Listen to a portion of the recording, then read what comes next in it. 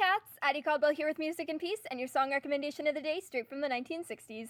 I'm on a positivity kick. The music that we listen to can often affect our mood and the way that we think, so we're gonna get some positivity in here.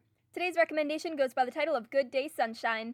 The song was released on the Beatles' 1966 album Revolver and was mostly written by Paul McCartney. He's really good at writing songs that just wrap you up in happiness. He actually did record this one solo later when he made a movie called Give My Regards to Broad Street in the 80s. I personally like both versions.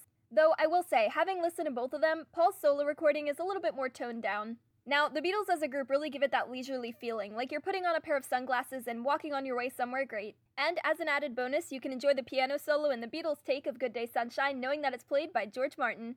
That man does absolute magic with the piano. So, I hope you're feeling alright this Friday, and I hope it's a good day, sunshine. Bye, cats!